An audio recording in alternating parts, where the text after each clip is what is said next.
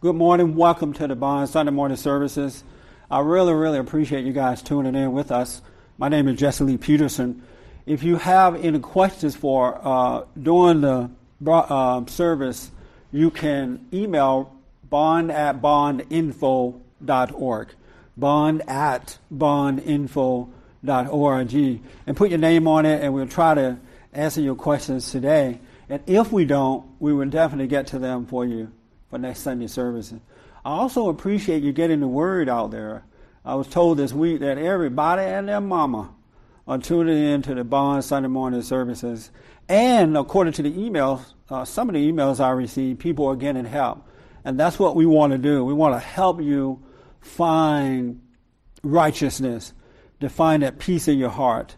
It's about, salvation is about the heart. And we need to change the hearts and minds of people, and that's my purpose. Our service is a little different in that we don't hoop and holler and run. You're not going to see me. You may see me spit a little bit, but it's not coming from hooping and hollering. I try to hear from the people so that I can possibly answer their questions. Whenever I read the scriptures, Jesus Christ did not run up and down the stage and yell and hoop and holler and quote the Bible and sing you off. He heard from the people and tried to answer their questions so that he could point them in the right direction. A lot of people are suffering because they're not getting that. And we're doing that here at Bond. So what I like to do is, there's an issue that we had last Sunday that I was told that it wasn't resolved. So we're going to try to resolve that issue, and then we're going to talk about the voice, I guess, if we could get to it. Recognizing the voice of God, because a lot of people cannot recognize his voice. We're going to be talking about that. But I just want to once again say good morning to you guys here in the building. That way they know that people are really here. All right. Before I get rolling, Pat, you had an issue that you thought was not cleared up last Sunday. And do you remember what the question was? Oh, John asked the question. You remember that question, John? How come some people... What causes us to be unaware? Oh, what causes us to be unconscious, unaware? And it just went off in the deep end a little bit, I think. Did it not go off the deep end a little bit? Patrick? Yeah. And what confused you about that question? I think that I had asked the question and you were answering, but you were also answering somebody else who had a similar question, and I think the answers got kind of put together as to who you were talking to. Oh, okay. It seemed to cause a little bit of confusion. We had two conversations going on. Yeah. One was about what caused you to what causes you to go unaware or become unaware, and the other question was about why are you still dumbed down? Something. After all these years. Yeah. So do you know what causes a person to go unaware, become unaware now? Because that's what the problem is that most people are unconscious and they can't see. You know, we have a home for young men that we work with, and I noticed that when these guys first come in, they are unconscious, they're on their cell phones all day, or they have music on their heads, and they're unconscious as to what they're doing. They leave the door unlocked, you know, just some weird stuff, and it all come from not seeing what they're doing. And so do you know what causes people to... And God said that He wants us to have His mind, the mind of God, the insight of God, to be able to see, come into the light so that we can see. And if you can see, you can save yourself a lot of problems. A lot of problems. What causes people to become unaware? That was your question too, right? Yeah, I guess mine was a little more specific of saying, I see in myself consciously becoming unaware sometimes. Yeah. Because of the value that I get out of either, judging, or a pleasure of thought of some kind, something like that. So I can see myself doing that, I guess, on purpose in a way. Yeah. And so pleasure at times causes you to go into a state of unconsciousness. Yeah. To go back into the darkness of your imagination. Yeah. You still love pleasure more than what's right? More than peace? No, I don't believe I do, but I tell you this, there is a war that I do see clearly between, I guess you'd say, pleasure and peace inside of me. I absolutely see it. Yeah. Oh, good.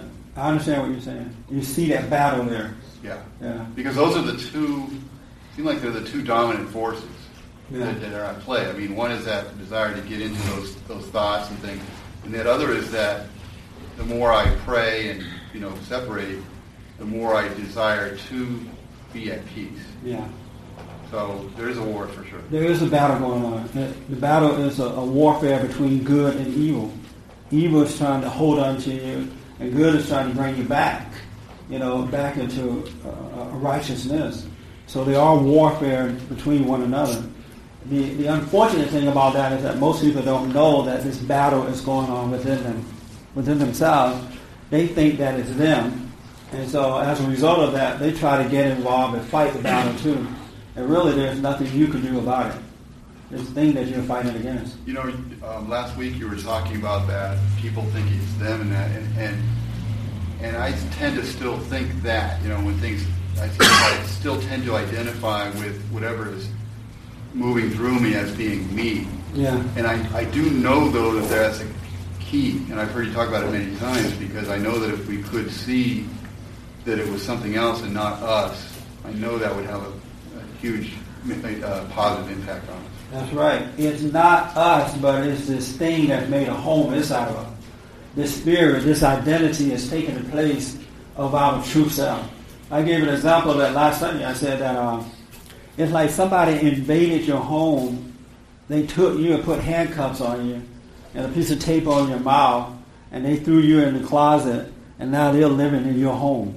They're living there, and you can't do anything about it. You're tied down, and no one comes along and try to help you, so you're just, someone else is living in your house. And that's how it is in this body. Someone else is living through us, and because we can hear them and feel them, we think that it's us. And when you think that it's you, it brings on all kind of guilt, and then more guilty you become, the more you're going to feed this spirit that's made a home inside of you. It is not us. It's something else that's driving us to make you do the things that you don't want to do. It speaks to you. I've interviewed over 400 preachers recently on my radio show. Now, I may come back next Sunday and say that not all, but I believe all of these preachers have said to me that they hear this voice, that this thing talked to them, but they think it's God talking to them. Like, oh, the Lord told me this and the Lord told me that. I hear evangelists saying that. Many, people who are into evangelizing, they're constantly saying what God is telling them. And it's not God speaking to you like that. That's not his voice. That's the voice of the Prince of Darkness. He knows how to say to you exactly what you want to hear. Whatever your ego needs to hear, your prideful self, he knows how to say that to you. Whatever it is. Your boss is a bad person. As soon as the boss yell at you about something, you attack the boss because you believe that lie that the boss is a bad person. It's weird how that is, but that's what's going on. And it's not us. And most people can't see it. That's why God said we have to come into the light so that he can shine the light on this thing that's made a home inside of you. It's another personality. Yeah. And I think a lot of reasons this thing is coming up for me now is my way of dealing with things in the past was always through suppression. Yeah. And so suppression was kind of a false salvation. Yeah. And I could fake non-reaction to things. I could fake certain things by simply being suppressed. And now I'm more non-suppressed, let's say. And so things that had been kind of dormant inside that were just pushed down are there now kind of all out there for me to see. Yes, that's right. So it's a different thing that's going on. The best thing to do is to watch it. You can't suppress the spirit in you. You can't control it. You can't deny it. I mean, you can do those things, but it's still going to live in you and control you one way or another. It's going to have its way in you because of ourselves. We can't control the spirit. The spirit can't be controlled with a physical thing. It has to shine some light on it. the love or the Spirit of God has to control it and cause it to overcome. But you can't do anything about it. I was listening to Juanita Bynum. You know who she is? Who don't know who Juanita Bynum is? Oh, okay. Long story short, Juanita Bynum is a black female preacher. And she's real popular in the Christian community. You may have seen her on TV a lot. She's made a lot of money, sold a lot of books, and done her thing. And she teaches that women should be like bulldogs. You know, you should go and do it like a bulldog. You know, she's right up and down the thing there saying that. She said that women should be like the mafia. You know, you go up to the person and you tell them what you want, and they don't do it, slash their throat and walk away. How would you like to be married to that kind of woman? But Juanita Bynum got married, long story short, her marriage ended. And I saw on a court, divorce court, saying that she, at one point recently, considered suicide. And that she had taken some pills and she was about to commit suicide. Then she realized, you know what, I can't kill myself because my name is too important. So I can't take I'm not going to. She said that she came from a long line of preachers, Bynum preachers, and that she can't kill herself, so she decided not to kill herself. And I thought, you know, what a shame that is, in that this woman is teaching people, especially other women, how to be bulldogs and mafia, and she has not found what she is looking for. You know, she has not found that peace within. There is no way at all that I can see. No way at all. No way at all that you could be born again of God, of love, perfect love, and think of committing suicide. Now, the devil may come and try to tempt you with it, but it's a far distant thought. Because when you are born again, when you're in the light, when you are one mind with God, He gives you perfect peace. Perfect peace. And then the situations that you have to deal with in life, it's just a situation. It's not your being. It's not who you are. It doesn't interfere with your peace, your happiness. And for this woman to be saying that I considered suicide to a point I took the pills and was going to do it, that should say, you know what, why am I following a person like this? She has the same problem that I have. You know, but instead of the Christians saying that, you know, they say, oh, we can't be perfect. You know, you still have problems. You know, you're the same person that you were before you were born again. They excuse it away, and that's a trick of that devil, of the lie, the imagination. It will excuse that away and give this woman room to deceive other people. It's amazing how that is. There's a difference between God and the serpent and the devil, whatever it is, evil. God brings peace, evil brings destruction. And if a preacher is up trying to point the way to peace, he cannot have suicidal thoughts and taking pills in some room somewhere. And then you excuse that away, but people are doing it. Absolutely doing it. It just blows my mind. But I understand how they do it. They haven't found what they're looking for. They believe in the preacher rather than believing in God. That's why you shouldn't believe in me. You believe in what's right. Believe in God. You got to know it for yourself. And that's the job of the preacher, to do that. And to point it back to God so He can help you. Because no man can really help you. So is that cleared up for you, Pat? Yeah, that's good. But I thought about this all week, and I do know why some people wake up and some don't. Some wake up for a minute and go back into it.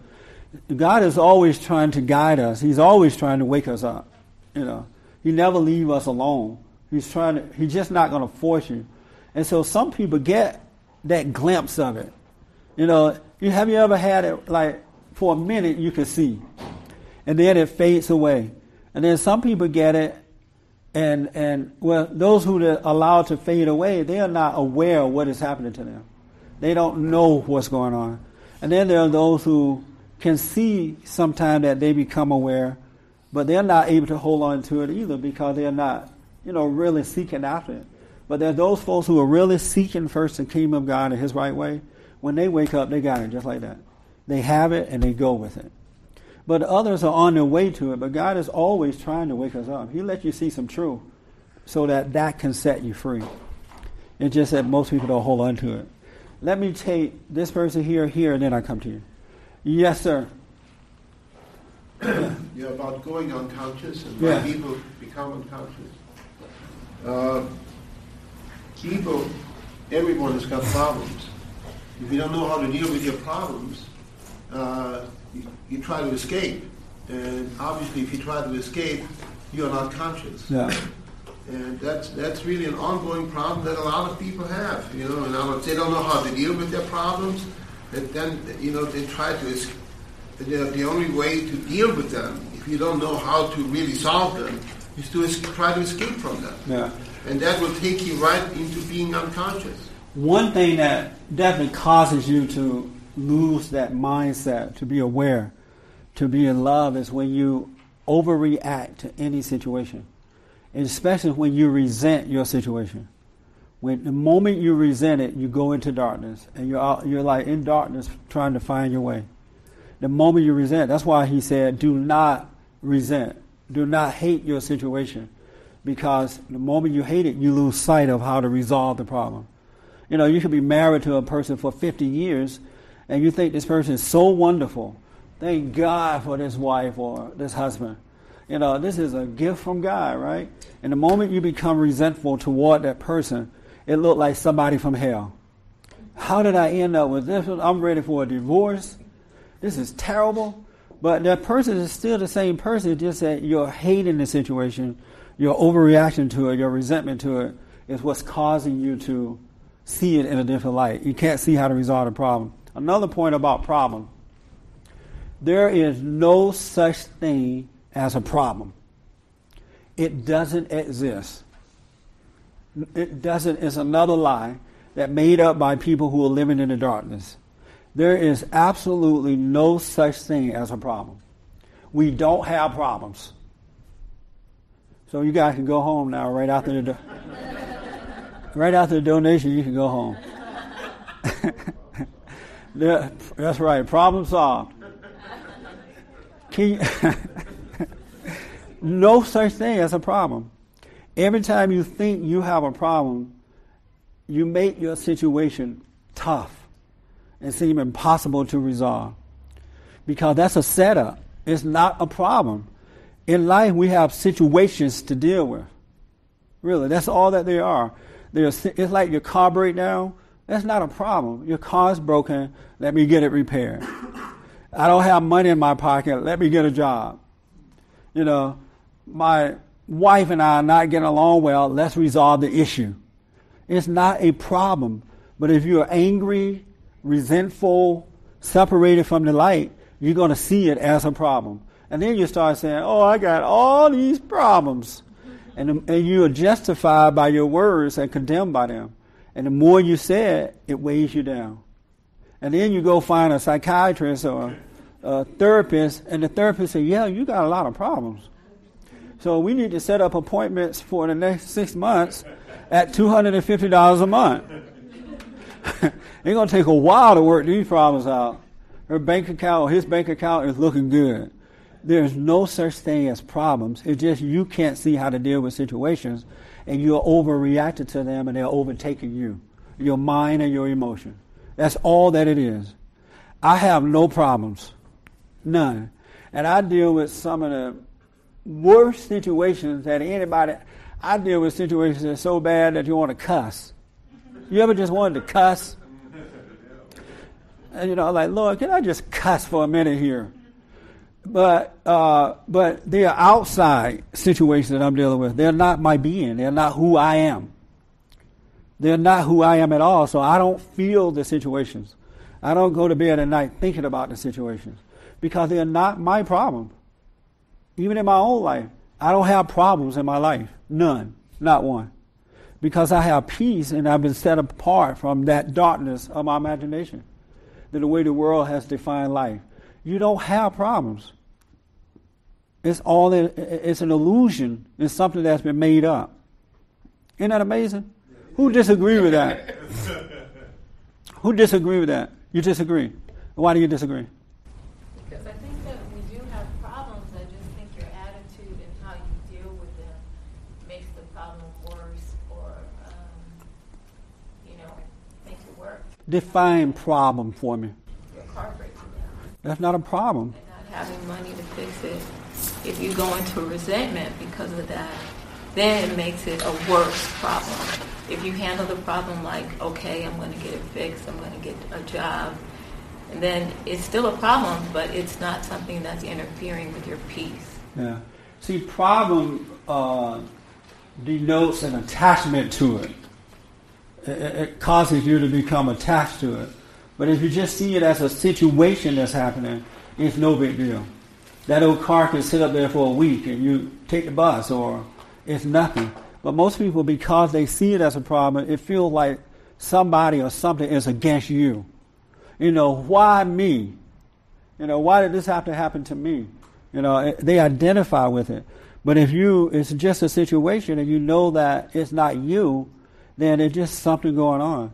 Even if you're married and your mate walk out on you after 50 years. Like you're disappointed that the mate is gone, but no big deal. If they come back, fine. If not, I'll just party down. But most people want to commit suicide. Like my mate left and I'm ready to commit suicide. I can't have peace. I'm sitting by the dock of the bay, watching the tides go by.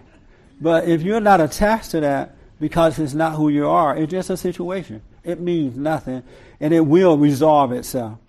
It really will. But a problem attached to you. It really does. It's not your problem. It's not my problem. Jesus Christ came, and everything, in reality, everything is put back in order. It's already worked out. It's just that people lost in their own pride. They're angry and resentful. They cannot accept what has already been done. You wasted a lifetime trying to fix yourself, and it's already taken care of. You just have to receive it. The moment you receive it, you can see it, you can perceive it, you can go free. Isn't that amazing? Yes, sir. Yeah, sounds like what you're saying is that, people can react very badly to spilled milk. You've heard that saying, don't cry over spilled milk. And I think, people define when they do have these problems, like you say, they define when they are going to go overboard, and react. Oh no, they won't cry over spilled milk, but if they spill a gallon of milk, then it's, or if they spill all their milk or something, then it's a problem and it's something that overwhelms them and they overreact and all that stuff. So they may feel good that they're not reacting to most of their problems, but there's still a line where they go, oh, I've seen a situation this where is worth reacting. I've seen situations where little kids would spill milk, and the mother, if it's an angry mother, she hear the kid in there spilling the milk. She starts screaming and yelling from the front room to the kitchen, and she would grab that kid. What in the world are you doing? Snatching the kid, slapping him upside the head over milk, and just traumatizing their children like that because they have overreacted to something as simple as that. It's terrible the way that people are living and don't have to live that way. We're already free. We're absolutely free, except that in your mind you're not free. It's in your imagination. So is a man thinking, so as he is. You think on this stuff, it's going to drive you insane. You think you're wonderful, you're going to be disappointed because you're not wonderful. Somebody's going to come along and say, you know what? You're not wonderful. Who told you that? And that person become your bitter enemy, and you'll hate them. Because everybody, especially young people, like to think they're wonderful, right? I do. Yeah, see that? and nobody's wonderful. Why should I be thinking anything other than that? Why should you think you're wonderful? Because it's good. It's good for your self-esteem. Why should I be thinking that I'm not? What's wonderful about you? Well, I'm sure there people can point out some things that are not. No, I'm asking you. For me personally, what's wonderful about me? Yes. I love my personality. Oh, that's wonderful. To me, because You I'm love not your defined by personality. whatever. What's your personality? I'm like a really I get along with people very well. I love to laugh and have a good time, and I don't try to overreact to things. You know, I'm just like, I'm an easygoing type of person. Yeah, are you a controlling person? I don't try to control others. That's not what I asked. I didn't Well, ask I you if said you try to try. control. I said, I said try. I don't try. are you a controlling person? No, I would say no. You're not controlling. But I'm sure you could find some situations where I. No, how about you? You got to know this No, wonderful I'm person. saying no. You're not a controlling person. I'm not a controlling person to other people. No, you never try to control anybody. I don't try to control people. Okay. I say what my opinion is on a thing, and that's mine. Right. They get to have theirs, and just like they can have an opinion of me, and that's theirs. I don't have to own up to theirs. And so, when you confess that you control your ex, you were just joking with me? I wasn't controlling him. You were trying to tell him how to do it, when to do it, why to do it.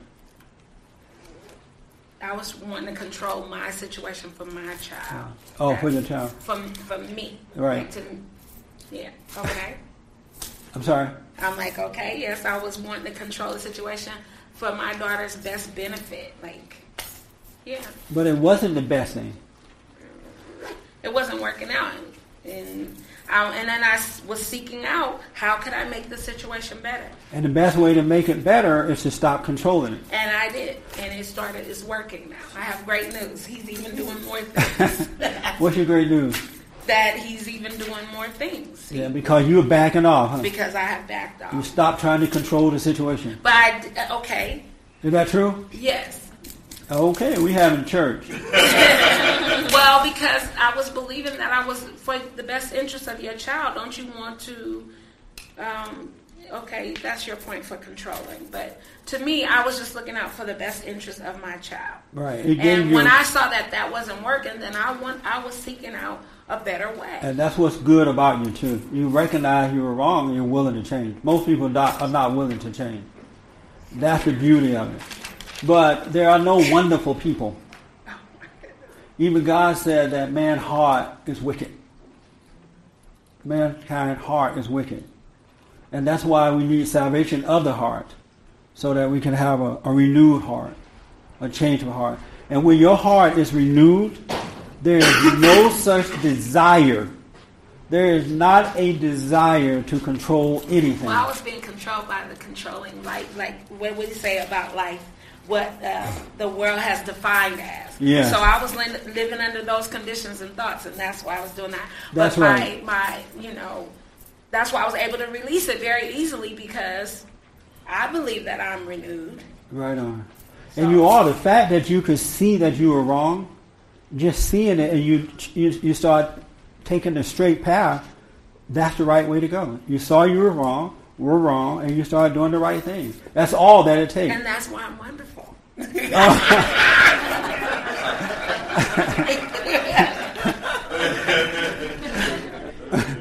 Well, it's definitely causing you to become a righteous person, that's for sure. Because you're taking that right path. You're leaving that path of destruction and going to the way of the path of righteousness. But what you're going to discover is that there is not a desire to control even your own life. Because the more you try to control your life, the worse you become. The more you let go, the better you become. Because we are not in control. We either are controlled by evil or darkness or our ego or pride, which is the same thing, or we're controlled by the love of God, by the light. We're not in control at all. That's why we can't do it right. Because we are not in control. We can't control anything. I mean, anybody knows that?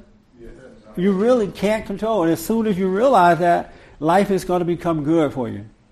You got to let go. You can't control yourself or another person. Even with your kids, you're not supposed to control your kids. You're supposed to be a good example and direct your kids. Be an example and then give them truth and direct them.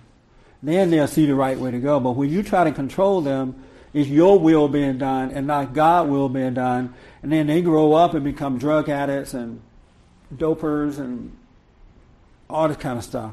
And then you wonder, well, how did this happen? I did the best that I can do, not realizing you created your child in that manner by trying to control them. It's your will and not God's will.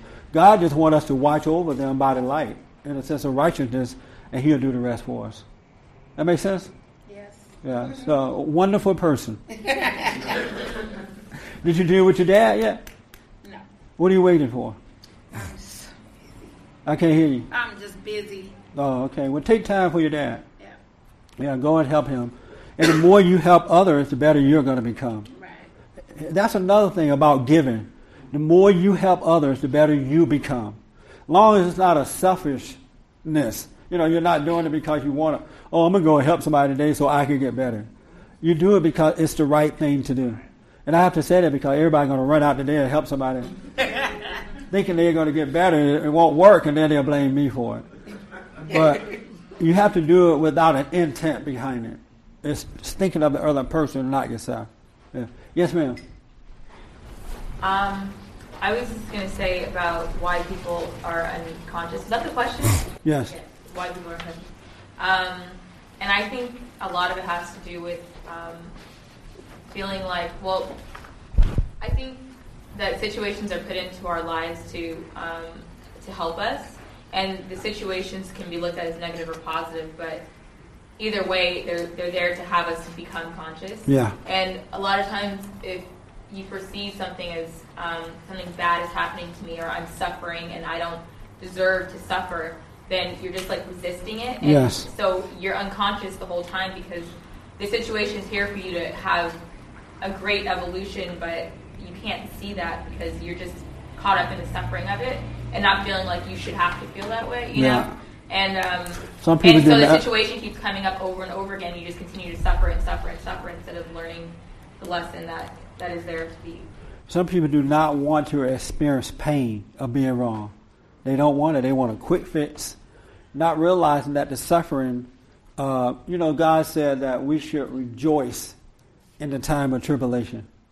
Can you imagine being broke and living on a skid row and you're like down there like, wow, thank you, Jesus.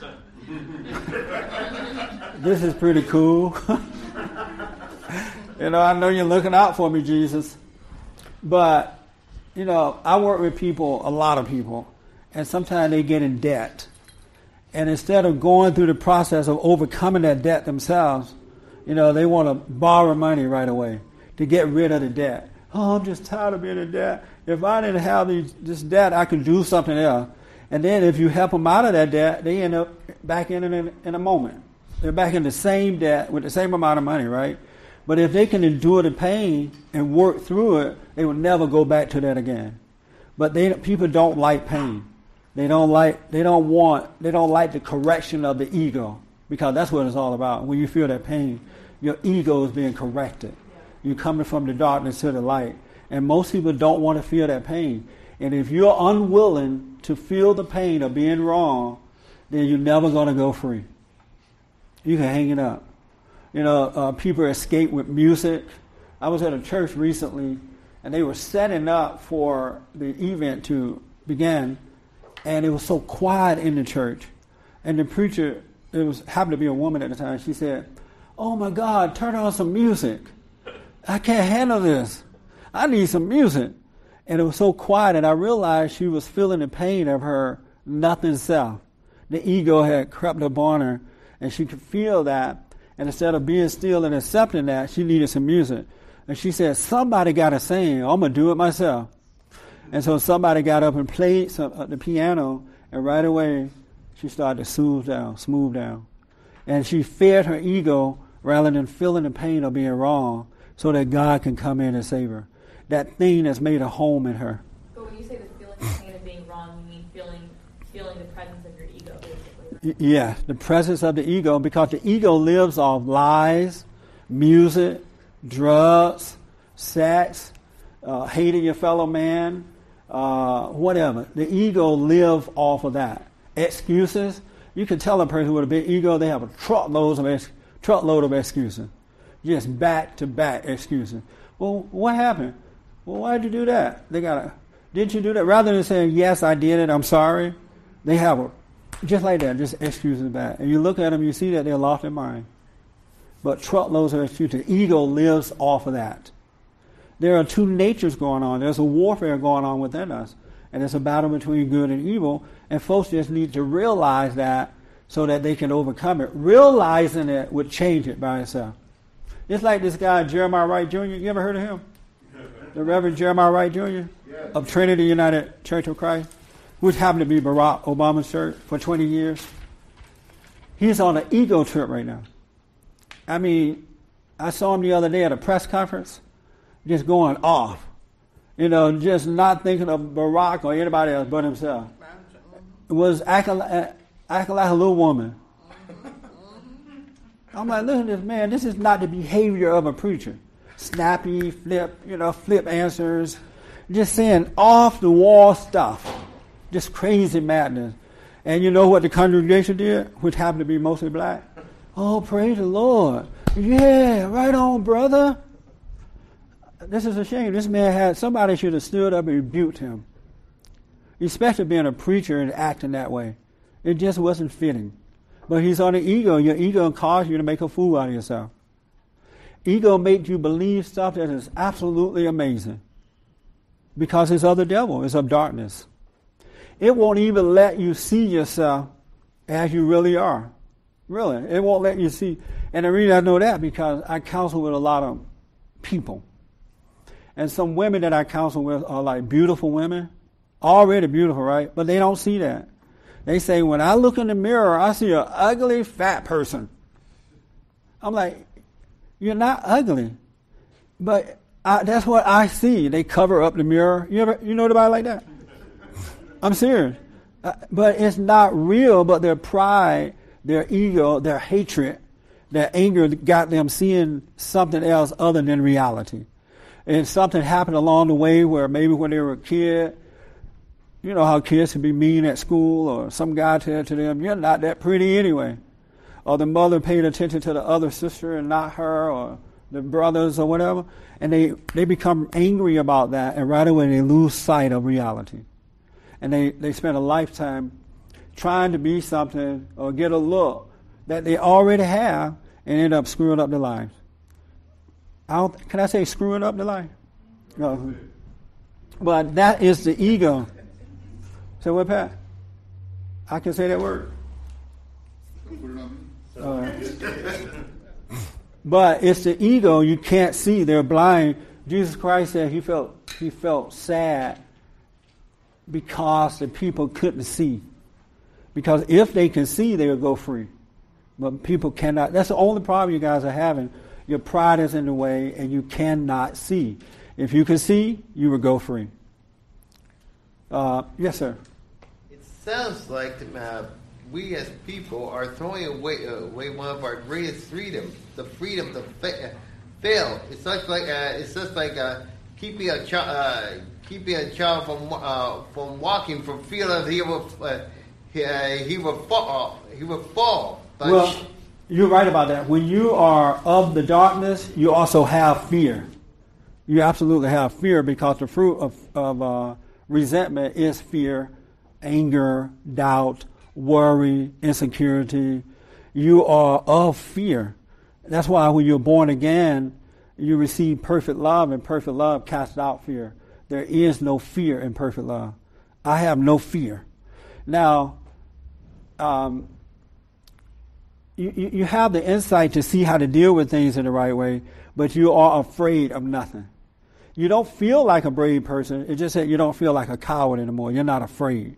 Whatever you have to do, you just do it without thinking about it.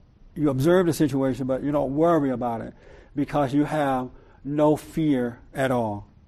All right? You have to. Yes, sir.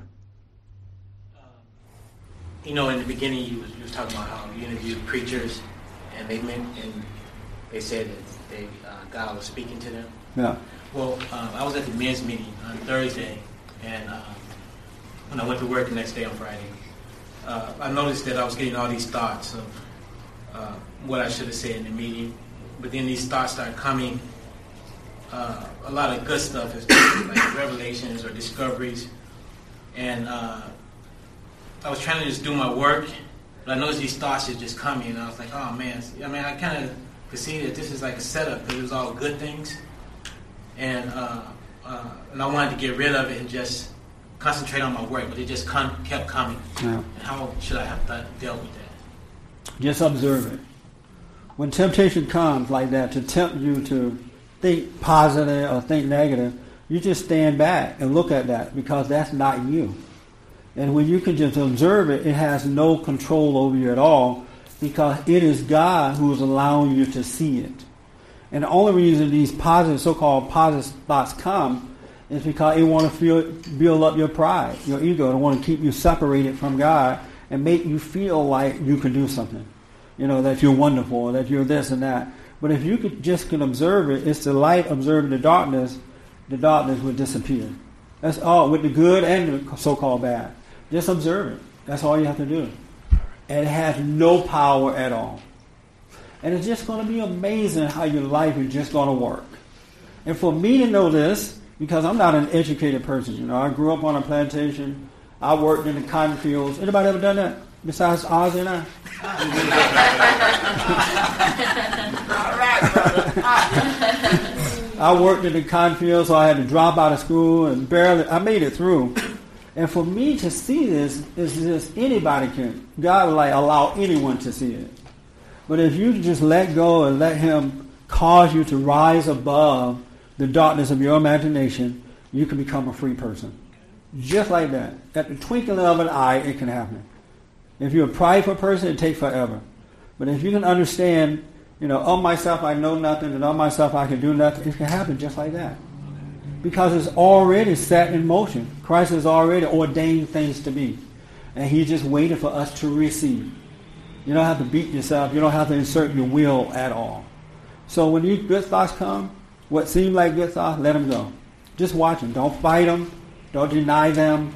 Just watch them by the light. Then you'll go free. Yes, sir. You were talking earlier about, Pat was talking about suppressing thoughts, and that was really my huge problem. Controlling, that's like the same thing. I was trying to control the bad that was coming through me, and because I didn't have the faith just to I thought I had to do something about it. But now I'm seeing when I get those crazy thoughts that are trying to intimidate me or whatever, if I don't try to do anything about it, I can go about my life and be free. You can. You can live your life. Yeah, it doesn't matter what it says about whoever or, it was difficult coming here at first because I had stayed away for so long, and it would say intimidating things about Vaughn and about you. I just watched it, and I knew it wasn't me, and it was fine. Yeah. But if I had tried to suppress it, it would go away, but it's still there, and then it gets some kind of control over me by the suppression. And most of the time, when you try to suppress this image, you're always trying to suppress the negative and allow the positive thoughts to happen, because we always want to think that we're wonderful. Yeah. Who want to wake up in the morning and think they're no good? You wake up and say, what, I'm no darn good. We want to wake up and think, we are wonderful. I just had a thought about something. We are wonderful. We are great. There's this organization out there that is teaching people how to do that, to think wonderfully about themselves, right? So they have them put a poster on the door, on their wall, and every morning when you wake up, they want you to say to yourself, I'm wonderful, I'm great, I'm beautiful, I'm almighty, I'm all that. I'm God. And that is supposed to convince yourself that you're it. And as soon as you walk out of the door and the first situation comes, wipe you out. And now you got to go and pay another $100,000 to write some more signs and posters to remind you how wonderful. Saying you're wonderful is not going to change you. All it does is keep you farther away from the truth. It builds the ego. It separates you from God. When you can see that you're no darn good and don't hate seeing that, you can go free. Then goodness will dwell in you and live through you. It will.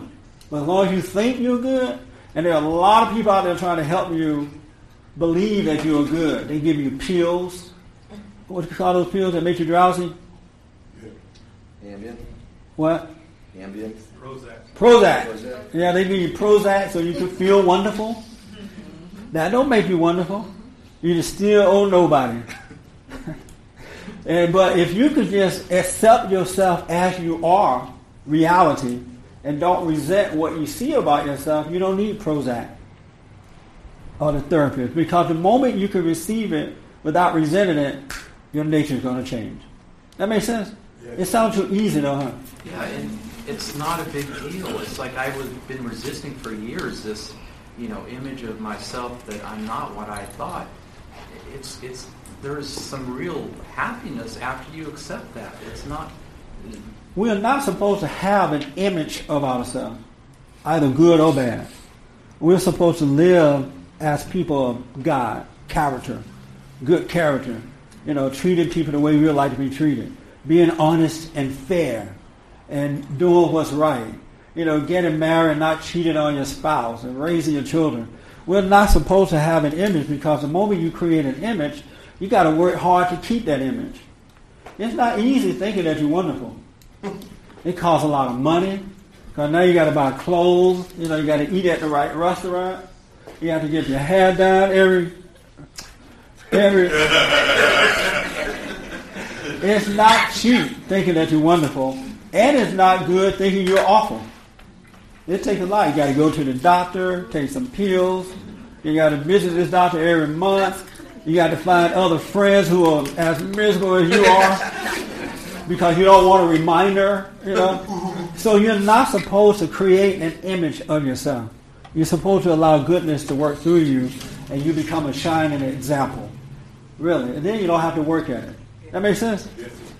Did you have a question? Yeah, we pretty well together on the image and other things, but I guess when I'm looking at, God created us all in His own image. Yes. And we are, I'm not saying we're wonderful, but to know that God has created us in His own image. He did everything. He completed us. I guess what you're trying to say, we should have known. I'm not sure. I can't explain it. I don't know.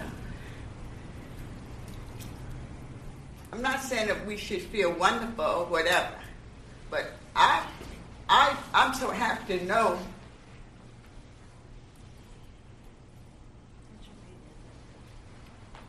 No, brother, you're going to make her cry. I'm so happy to know that God created me in His own image, and He completed me. I just have to turn loose. I have to go the right way and turn loose the left side or whatever I might say. I just have to know I want to do God's will, not man's will, but God's will. And the Holy Spirit, will lead me that way. Something like that. I know what you're saying. Really, I just want to allow you to get it out, but I know exactly what you're saying. I know what you're saying. In some of the churches, now I know this happened in black churches. I don't know about white churches, because I haven't gone to a lot of white churches. I grew up in black churches. In some of the black churches, the preachers teach, you're created in the image of God, and you're made perfectly, and you're this and that, and you should rejoice about it. Yeah, you should praise the Lord that you're wonderfully made. You wake up in the morning, you're wonderfully made. Put it on the wall. I'm wonderfully made, right? That don't do it. And that's what is been taught, because they're like, oh yeah, praise the Lord, I'm wonderfully made. I'm created in His image, I'm all this. And then they'll walk right out of the church and cuss you out. That wonderfully made person. They'll go right home and cuss out their children. That wonderfully made person. They'll go out the church, and I used to be guilty of this one, shouting how wonderfully made I am. Right on, preacher. Yes, the Bible said it. Couldn't wait to get to the first destination to be with my woman. I can't really say what I did. But after saying that and feeling good about it, I was so excited about being wonderfully made, it just made me couldn't wait to get to it. Or go to the soul food restaurant. You know, like sometimes we get out of church, we go down to the soul food place, and I order a big old plate of greens, yam, ham hocks, and everything, because now I'm so excited I need to calm down. This is every weekend? So what? This is every weekend you do this? Not every weekend, but if I was something to get into, especially if I left there really excited. And so the lines would be long at the soul food place, huh? We'd be trying to hurry up and get there. Hold me a table at the restaurant, because the preacher would pump me up to feel so excited about being wonderfully made. You're absolutely right. We have God's nature in us. We are created in His image, and there should be a joy about it.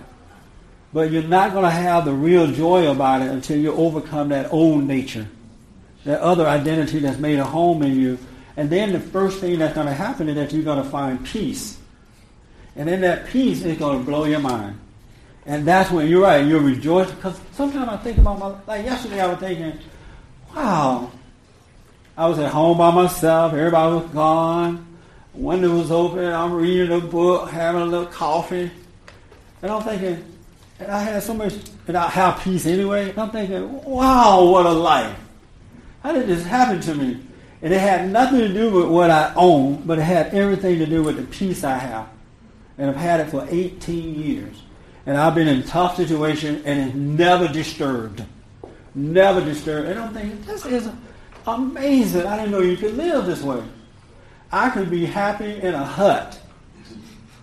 Really, because my peace is not based on my surroundings. And not based on my money, or my friends, or my family. Stop. It's not. He gave me peace. He took away my anger, caused me to forgive, and took away that old nature and gave me peace, and now I'm growing in it. And life is easy. My burdens are light. I have no worry, no fear, and no doubt anybody can have it. But you got to let go. You got to suffer through the pain of your ego. You got to overcome the excuses that you make about yourself. Because all that is of your pride. It's of your pride. A good friend of mine got married, and his wife hates me. Hate my guy. And so she had a birthday party, right? And so I would ask, are you going to the birthday? You hear about the birthday party? And I'm like, no, it was just, I said something really I can't say on camera to my friend about the thing. But I understand my friend. I know that my friend loved me. I know that he would like for things to happen for me to be there, but he doesn't quite know how to deal with his wife. It's not personal. You know what I'm saying? Now, if I was in my old nature, I would have anything to do with my friend again. But I understand that it's not personal. It's just a situation that he's going through, and this is how he deals with it, and I need to be patient with him. But when you're angry, resentful, you dump your friends when they make mistakes too. Have you noticed that? I don't want anything to do with him. He didn't invite me to his party. It's just a dumb party. People go to parties and lie to one another and go home. That's all. Have you noticed? That's all happened at that party. No deep thought. Now, parties are nice. I like parties. You understand that, right? But I'm saying that if a friend is going through an issue and you miss a party, it's not a big deal. Consider your friend. Consider your enemy. You know, be honest and be patient and be fair. If I didn't have this perfect peace, I'd be tripping out. You know, because they invited Pat to the party. And Pat all thinking he's something. You know, so, yes, ma'am. Did you have your hand? Do you understand about, so obviously I know what you're saying. I understand it, and that's what people need. And we do have a bit of his nature in us. But because we're living by that other spirit that's made a home inside of us, his nature is locked away in the closet with tape around his mouth, and this other thing is living through you. This other identity has made a home inside of you, and it lives through your mind and your emotions. And speaking of the voice of God, that's where I want to get to. This is a perfect time for it. That, you know, God said that my children shall know me by my voice. Anybody ever heard that before? Yeah. My children shall know me by my voice. Do you know what the voice of God sounds like? Right here. You don't know. Are you a Christian? Yeah. You're a Christian, but you don't know his voice. Have you ever wondered, how is it that I'm a Christian and I don't know the voice of God?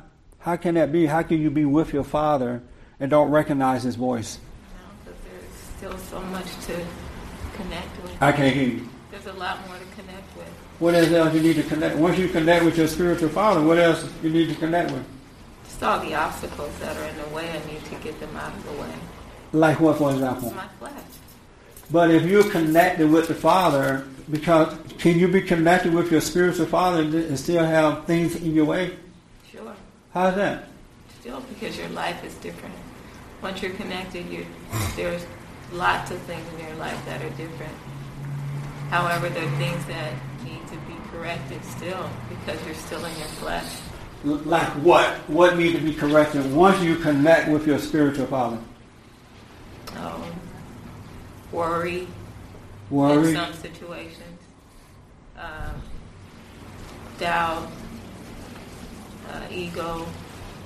So you're saying that once you are connected with God, your spiritual father, you still have worry, doubt, ego, and all that. Some situations. How did you come? Where you get that from? Is that in the Bible anywhere?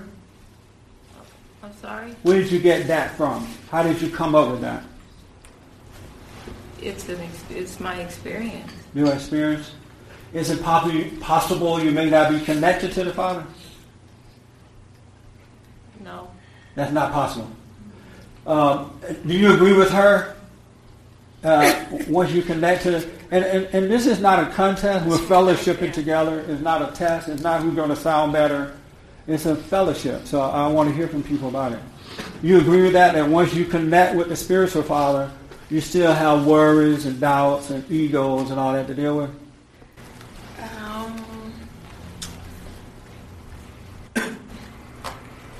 I guess it's how you view it. That if you still have problems, blah blah blah blah blah. I can't hear you. I don't know if I'm like. It takes me back to what we talked about problems. It's just how you look at things, you know.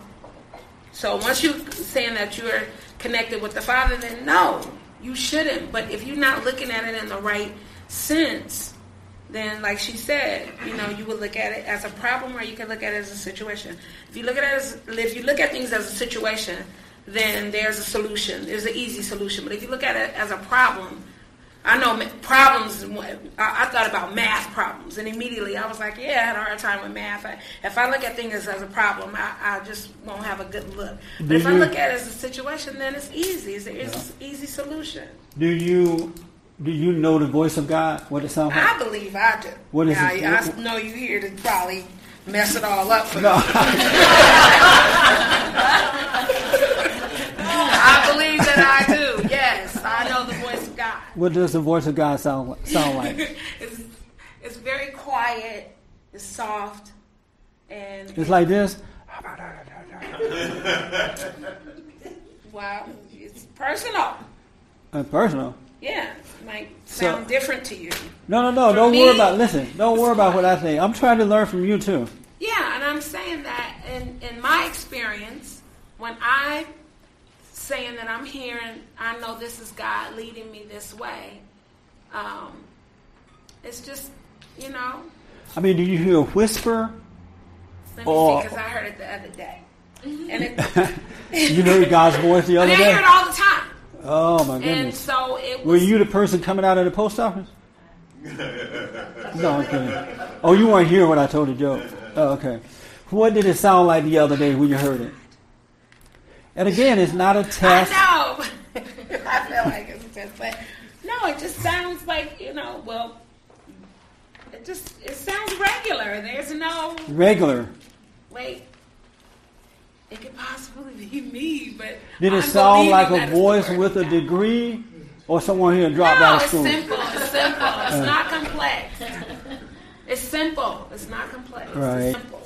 Simple answers. Just the answer to whatever situation I'm in at the moment. I had to make a decision, and it was just like I had to make a decision to grow. I wanted to buy this equipment, and I came for two things, and I saw a lot of other things.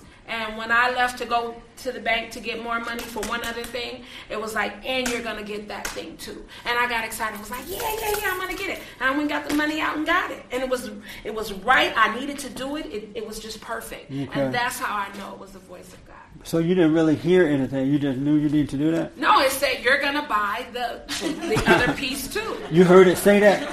Well, that's what it felt like to me. Oh, okay. It sounded like me. But I didn't want to seem so egotistical by saying it was me, you know. But so you heard the voice sound like your voice telling you that? Yeah, I was like, you gonna get that too. But I'm not talking. Yeah, so that's why I said it sounded like me, because that's, you know. Right. I understand that. I clearly understand that. And that God's voice sound like you. Well, I don't want people going by what I say, child, because I could possibly be wrong. Right. But in my own personal experience, every time I feel like I'm hearing the voice of God, it's simple, it's easy, it's direct, it's not complex, and it's always right in the end. Okay. And it sound like you. Don't say that. I'm not going to say it. Don't say that. It's in our own image. So it's going to sound like me. It's going to look like me. And for an Asian person, it's going to look Asian. And for whatever person, it's going to look like them. It's going to sound like them. Yeah, you're right about that. The devil look like everybody. You could be in China and get the same voice. Do you know what the voice of God sound like? Well, sometimes I think God speaks to me through other people. I may have a situation, or if anybody wants to call it a problem, whatever, and maybe someone will come to me with an analogy of what happened to them and how they dealt with it. To me, that's God speaking through this person, so I can see it. He does do that. Ways. He brings people to you sometimes and point you in the right direction. So you think that's what his voice sounds like when that happens like that? I don't know. I never Have you ever thought of it as a sound. I thought of it as, what would it be? The way I should be living my life, or what I should be doing. Okay. In other words, if I'm struggling with something and I don't know what to do, and someone comes to me, like maybe this gentleman, he'll say, you know, Jackie, this is what happened to me, and I look at it in a different. It makes me look at things in a different light, and I think if someone is sharing part of their experience with you, that may be God talking through them. Does so that you open up your mind? Does he ever speak through you? Beg your pardon? Does God ever speak through you? You ever hear his voice? Yes, I did a long time ago. You haven't heard it in a while? Well, I hear it a lot. I think we hear it. I don't think we hear it as his voice coming out of the atmosphere. Right. But we hear it through other people trying to show us, to help us, to guide us, right, to share their light with us. That's what I think. You do hear it. It does work in that way. You know, you speak to other people sometimes. I agree with that. Yeah, he does. I mean, yeah, but I'm talking about when he's talking to you directly. Do you know what that voice sounds like? I say yes. Are you 100% sure you're right in what you said about having this relationship with him, or yet all these stuff? Yeah. What is the purpose then of? What is the purpose of even bothering to be a Christian if you're going to be the same person with the same problems when you become a Christian? Why are you bothering? Because I'm not the same. You still have worries. I still worry about things, and that's because I'm still in my flesh. But going back to what you were saying. Let me just finish that thought first, and then I'll let you. Okay. So you worried about things before you connected with God, right? More. And then, but you still worried afterward. After connecting, you had doubt before you connected with God, right? About everything. And then after you connect, you still have doubt. Why are you bothered to connect with him if your problem's still going to be the same? It's like going from one bad husband to another one. No, because I'm so different than I was before I connected with God. And his healing, his complete healing for me is a process. I'm so much better than I was before I connected with him. I still have some of my shortcomings, which are getting better. And as far as hearing his voice, it's more of a prompting. It's more of A prompting? A guidance, than a voice. It's more of just something. Let me ask you this. Do you want to be... I like this word Rhonda gave me the other day, and I guess the Lord was speaking through her. But it reminded me of the truth when I heard that word. I'm like, I used to remember that word. I forgot that word. But she gave me a word from the Lord. Do you want to be, and the word is made whole. Do you want to be made whole at an instant without having to go through the process? Hold. How do you say it? No D. Whole. Yeah. No D. WHOLE. I'm black, so forgive me. I'm allowed to be wrong. I'm allowed to speak Ebonics. I'm allowed to be on the affirmative action program. So don't be writing me talking about, you said hold. But it is whole. Right? So black people could get away with that. Isn't that right? No. Remember Jeremiah Wright Jr. said that black people learn differently than white folks. He said that white people learn on the right side of the brain and African Americans learn on the left side.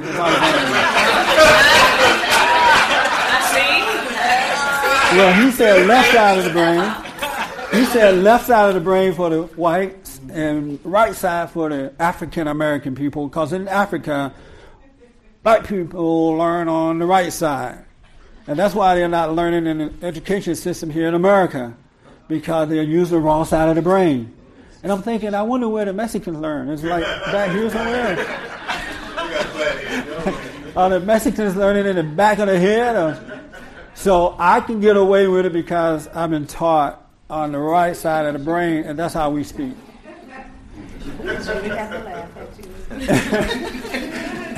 Do you want to be made whole at an instant without the process?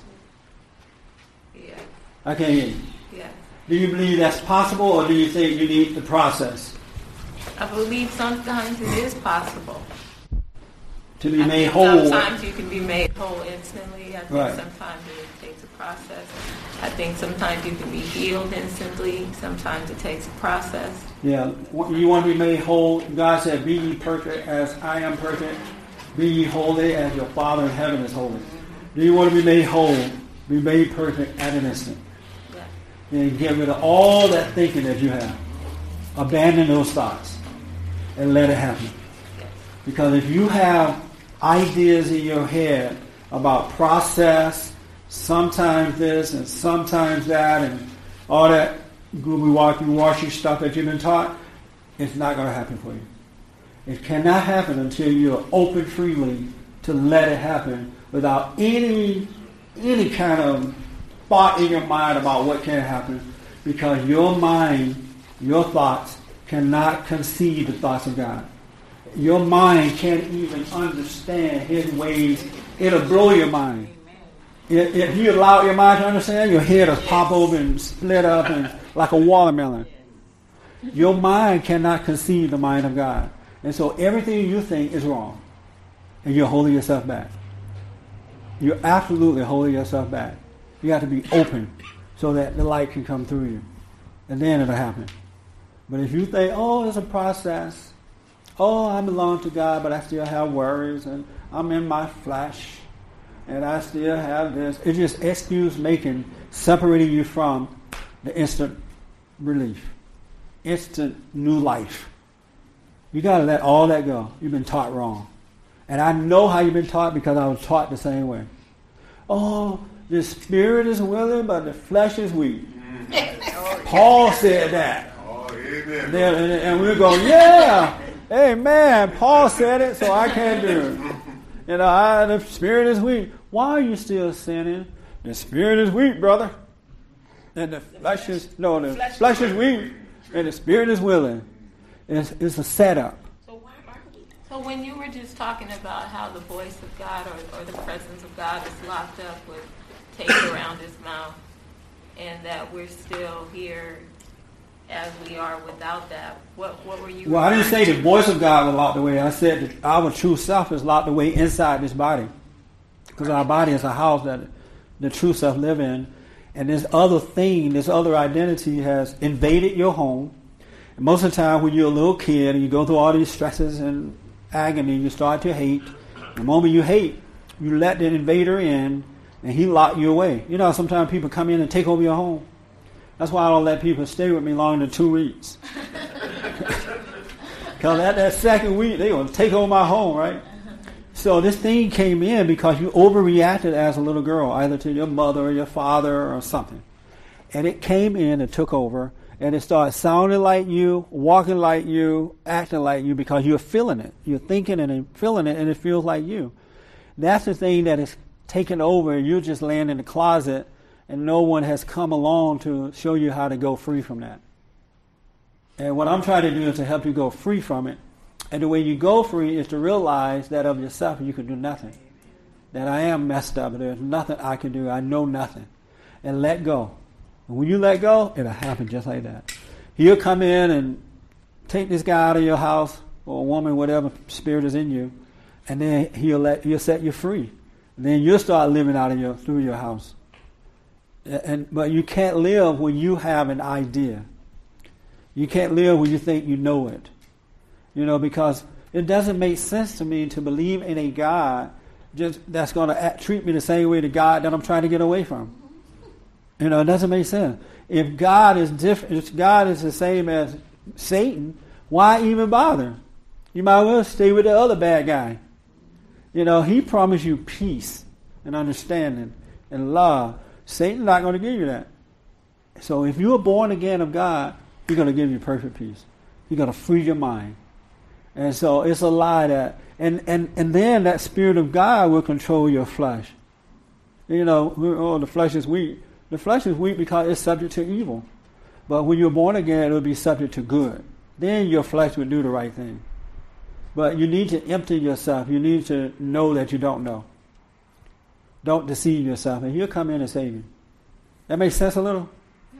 And he will give you perfect peace, and you will have no worry, no nothing. Your body will still go through some stuff. You'll have situations to deal with, but your spirit will have peace going through it. As a matter of fact, one of the ways to know that you've found what you're looking for, the kingdom of heaven is within, right away you start dealing with your outer environment in a different way. You no longer overreact to it. You can't, because now you're living from within instead of from without. You disagree with that, or that make a little sense? No, it makes sense. Yeah, but you got to get away from all this stuff that these preachers have taught you. Only thing you did was went to church school and learned the scriptures, and it built your ego. It built your pride. It's just like going to college. You learn the techniques of college. You come back and think you're better than the folks around you. You learn the Bible. 1 John chapter 3, verse 4 says this, and you learn it, and then you go dump it on someone else, thinking that you have it. Learning the scriptures is not going to change. The word is in our heart. Now, we're supposed to read the Bible. Don't get me wrong. But we're supposed to live from, well, not up here. We're supposed to live from the heart. The heart is in the soul of our belly. And we're supposed to live from the heart. Not the blood pumping heart, but our true self. Everything is already written in our hearts already. The Holy Spirit is there to teach us, to guide us, to instruct us. It's just that simple. And why y'all so quiet? Yeah. And so I got to tell the folks about the voice of God in a minute here, but you wanted to say something. I was like, get the voice of God. I'm ready. She gonna write it down. Don, do you know what the voice of God sound like? No, you. It doesn't have a sound exactly, like a regular sound. It sound like what? What it sound like? More like in the form of common sense. More like in the form of common sense? Like a nice little rap song? No, okay. You're absolutely right. It's common sense. It's a voiceless voice. It's a knowing. It's a remembrance. I notice that whenever God reveals something to me, it's like, wow, I used to know that. And I don't know why I used to know it. But it's a voiceless voice. It's a guiding light to see by. And he's not talking to your head. He's not using words, verbal words. One lady said that he whispered to her ear. He talked in her right ear. He's not doing that. The difference between God's voice and the devil's voice. The devil is always talking to you. It sounds like you. It sounds like the person you hate. It sounds like your daddy, your mama, whatever. It sounds like someone else. That is not from God. That is evil imitating you. It's him imitating, because he can give you whatever you need. So it is not of God. God's voice is a voiceless voice. As the Bible says, a quiet, still, voiceless voice. It peacefully guides you. It allows you to see without even realizing that you're seeing. It is as natural as the bright sunshine here in California today. And there's never a thought about it. You never have to make decisions. You never have to worry. You never have doubt. It is impossible to worry and have doubt. You can't even make yourself do it, because he has consumed you with delight, and he's guiding you in a voiceless way. It's a knowing. And everything that he tells you is like you already knew it anyway. But you just forgot you knew it because you've been locked away in the closet and there's other guys living through you. You forgot the truth. But he reminds you of it in every situation that you deal with. It's just there. It's just like the sunlight is just here on us. It's just there. And you can see and move forward.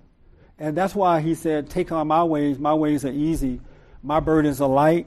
Because once you live like that, it's easy. It's absolutely easy. But if you're hearing this voice in your head, pay it no mind. If it tells you, in the morning, you know what, wake up. You're a wonderful person. That's a lie. Let it pass. When you wake up in the morning and say, you know what, you're no good. You're just an evil, bitter nothing. That's a lie. Let it pass. See yourself as you really are. Really. And it's much, much. And take it from me. I'm not making this up. And then no preacher tell me this. He allowed me to see. He allowed me to see this. And it has been happening for 18 years or 19 years. And it's just getting better and better and better and better. I'm growing in that. If you doubt me, pay no attention for 1 week. Like when these different voices, because it lives off your anger, off your judging yourself and others. But just don't do anything it tells you to do and see what happens. Life will work out for you. Don't do what the voice tells you to do and see what happens. Yes, ma'am. Did you writing that down too? All of it. Don't do what the voice said do, but whatever it takes. So, like, she was saying about it's a process, and you're saying it's an instant. Yes. That's what they teach us to believe. Well, when you are making your way, or trying is not a good word, when you are accepting the right way. Yes. And you start to do the meditation that you asked. Yes. You do the meditation. And then and like you said, you go to church, hallelujah, thank you, Jesus, I'm good, I'm a wonderful person. And you come out and somebody cuts you off and you say, Right. What is that? The devil's still working with you from the church. So isn't it a process then? Only if she thinks that it is. Well, I'm pointing at me, sis. Right. Because I feel like, too, I agree with you when you say it's a process. Because I did the meditation the other day, and I was doing it, and I was like, I'm going to do right. I'm going to do this meditation. Things are going to be changed. Right. You can't do right. Okay. Well, because that's the the self doing all of that. So, but I'm believing that this is, okay, I'm doing the meditation. And I'm feeling good, and I going on, and I'm not thinking anything about it. Right. And I get in this situation, and I blow up. And I regretted it. I was like, now why is that happening to me when I just was doing the meditation, and now here I am done had a blowout, and I'm sad about it. I'm hurt. I'm like, I was wanting to do the right thing, and here I had a blowout. And did you apologize for your blowout? Well, I wanted to go back, and my daughter was like, "No, don't go back." She was upset. I upset her. I was at her school, and I had to You know the good thing about you that I really, really appreciate? You want it. You're at a point now where you know the way you've done it is not working. So you want something else. So just stay on your journey. If you lose it like that, because you're like a babe now, you got to grow. Even when you come into the light, you're going to start growing. Don't take it personal. If you mess up, they say, you know what, I'm sorry for yelling at you. No big deal. You move on. And if that person has decency in them, they'll forgive you. If they don't, that's on them. Right, that's on them. But you just say, you know what, I'm wrong. And just stay in the quiet, still, straight and narrow path. And your life will start to unfold. After a while, I didn't judge that. I didn't say, "Oh, there's the meditation." Right. Like, don't no. judge it. But don't go with the process idea. Okay. Don't do anything. Okay. Don't, because the devil's going to tell you, "Oh, you did it because it's a process." Let that lie go by. Because maybe you need to pray. Maybe you need to do the prayer. It could be anything. I don't even want to create no idea. But whatever the thoughts are telling you about it is lying to you because it's from your pride, your ego. And if it could get you to believe one lie, then it's going to separate you from what is right. Because you become what you believe in. You merge with what you believe in. So you can't, be having a relationship with the truth and the lie. So just let the lie pass and you'll be fine. But I think it sounds like what caused you to flip out is that you were too excited. Don't get too excited about this and don't be too low about it. All right? Just calmly go your way. Now, there's a time to rejoice, and I'm not saying that you shouldn't rejoice. I rejoice sometimes. But don't get too excited and don't be too low. Just take things calmly. Okay. Have an appreciation for it. And live your life. God created heaven and earth in stillness. So if He's creating you, He is bringing you out in stillness as well, not in your overreaction. Because if you got all that excited, I'm meditating, I'm ready. And then there's something in your excitement, you don't see that thing that's coming at you, and it overtakes you like that. That's why it's not good to get too excited or too low of yourself. That makes sense? Yeah. Yeah. I wasn't excited at that point. This was hours later. I wasn't even thinking. I wasn't expecting that situation. But I did a little bit, like you said, I saw it coming. And just out of my old self, I just went into the overreaction. Here's what I want you to try. The next time you see a situation coming, instead of being so concerned about the situation, watch what you're thinking about it. Stand back and watch what you're thinking. Because the devil is building up your anger as this situation is happening and you don't know it. And he put you in a state of unconsciousness, then you overreact. Ooh, okay. I love it. I love the fact that I like people like you. You're not trying to impress nobody. You think you're wonderful. That's why I say you were saying some things are extreme. I think I'm a wonderful person, which I'm letting that go. But, I'm thinking I'm a wonderful person, but I'm not being extreme. Right. Like thinking I need to dress it up, make it pretty, blah, blah, blah. I just am. And if you like it, you like it. If you don't, you don't. What the God's voice is a quiet, still knowing. That's why He said when you pray, be still and know Him. He already know and understand what you want. He know your needs. He'll give them to you. But you got to stop so that He can take over and control you just as this other guy inside of your body, which is of evil, is controlling you. So you got to let go and come back to this quiet, still, voiceless voice. Do not listen to that voice that talks to you in your head. We out of time. Did that help a little bit? Yes, absolutely. Oh, good. It's food for thought, right?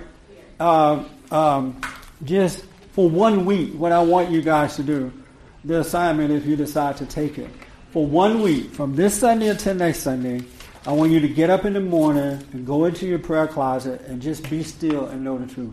Don't use any verbal words for 1 week. Don't ask God for anything and see what happens. Just sit quietly and become aware of the not you. This thing that's made a home and working through your thoughts, your mind, and it sounds like you. It's not you.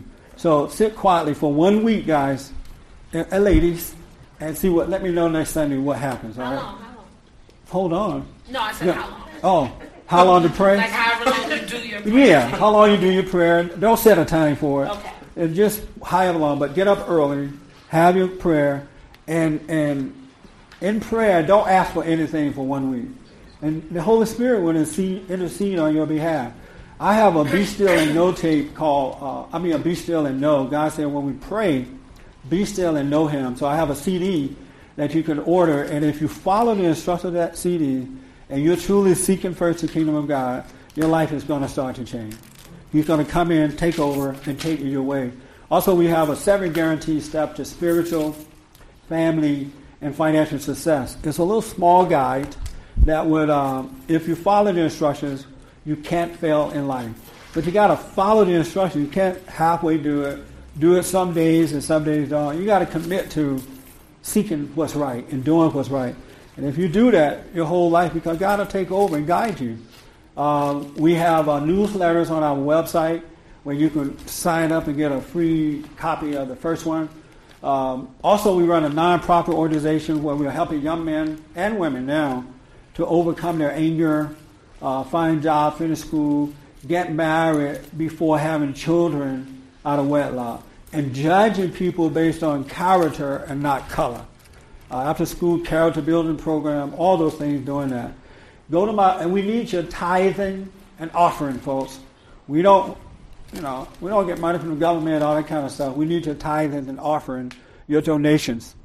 Go to my website at bondinfo.org, bondinfo.org, bondinfo.org, or call 1-800-411-2663, 1-800-411-BOND, and you can make a donation there, or your tithing and offering, or order materials. We need your support. We rely on you to help us to help others.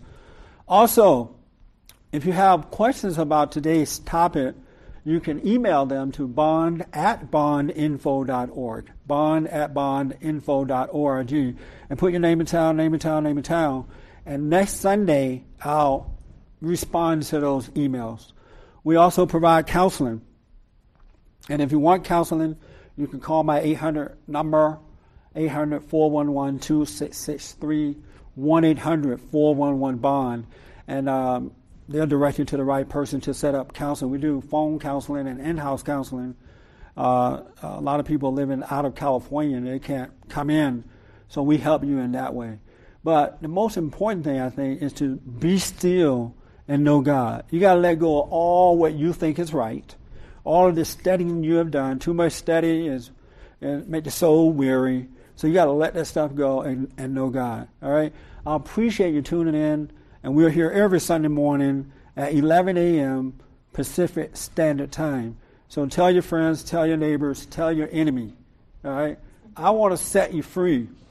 And not me, but pointing you toward God who shall set you free. And then we're going to come together as men and women of God, and not as black men, not as white men, not as white women, but as men and women of God. And that's what I want to do for you. Rebuild the family by rebuilding man. Thank you again for tuning in, and I absolutely appreciate it. And I thank you guys for the feedback today.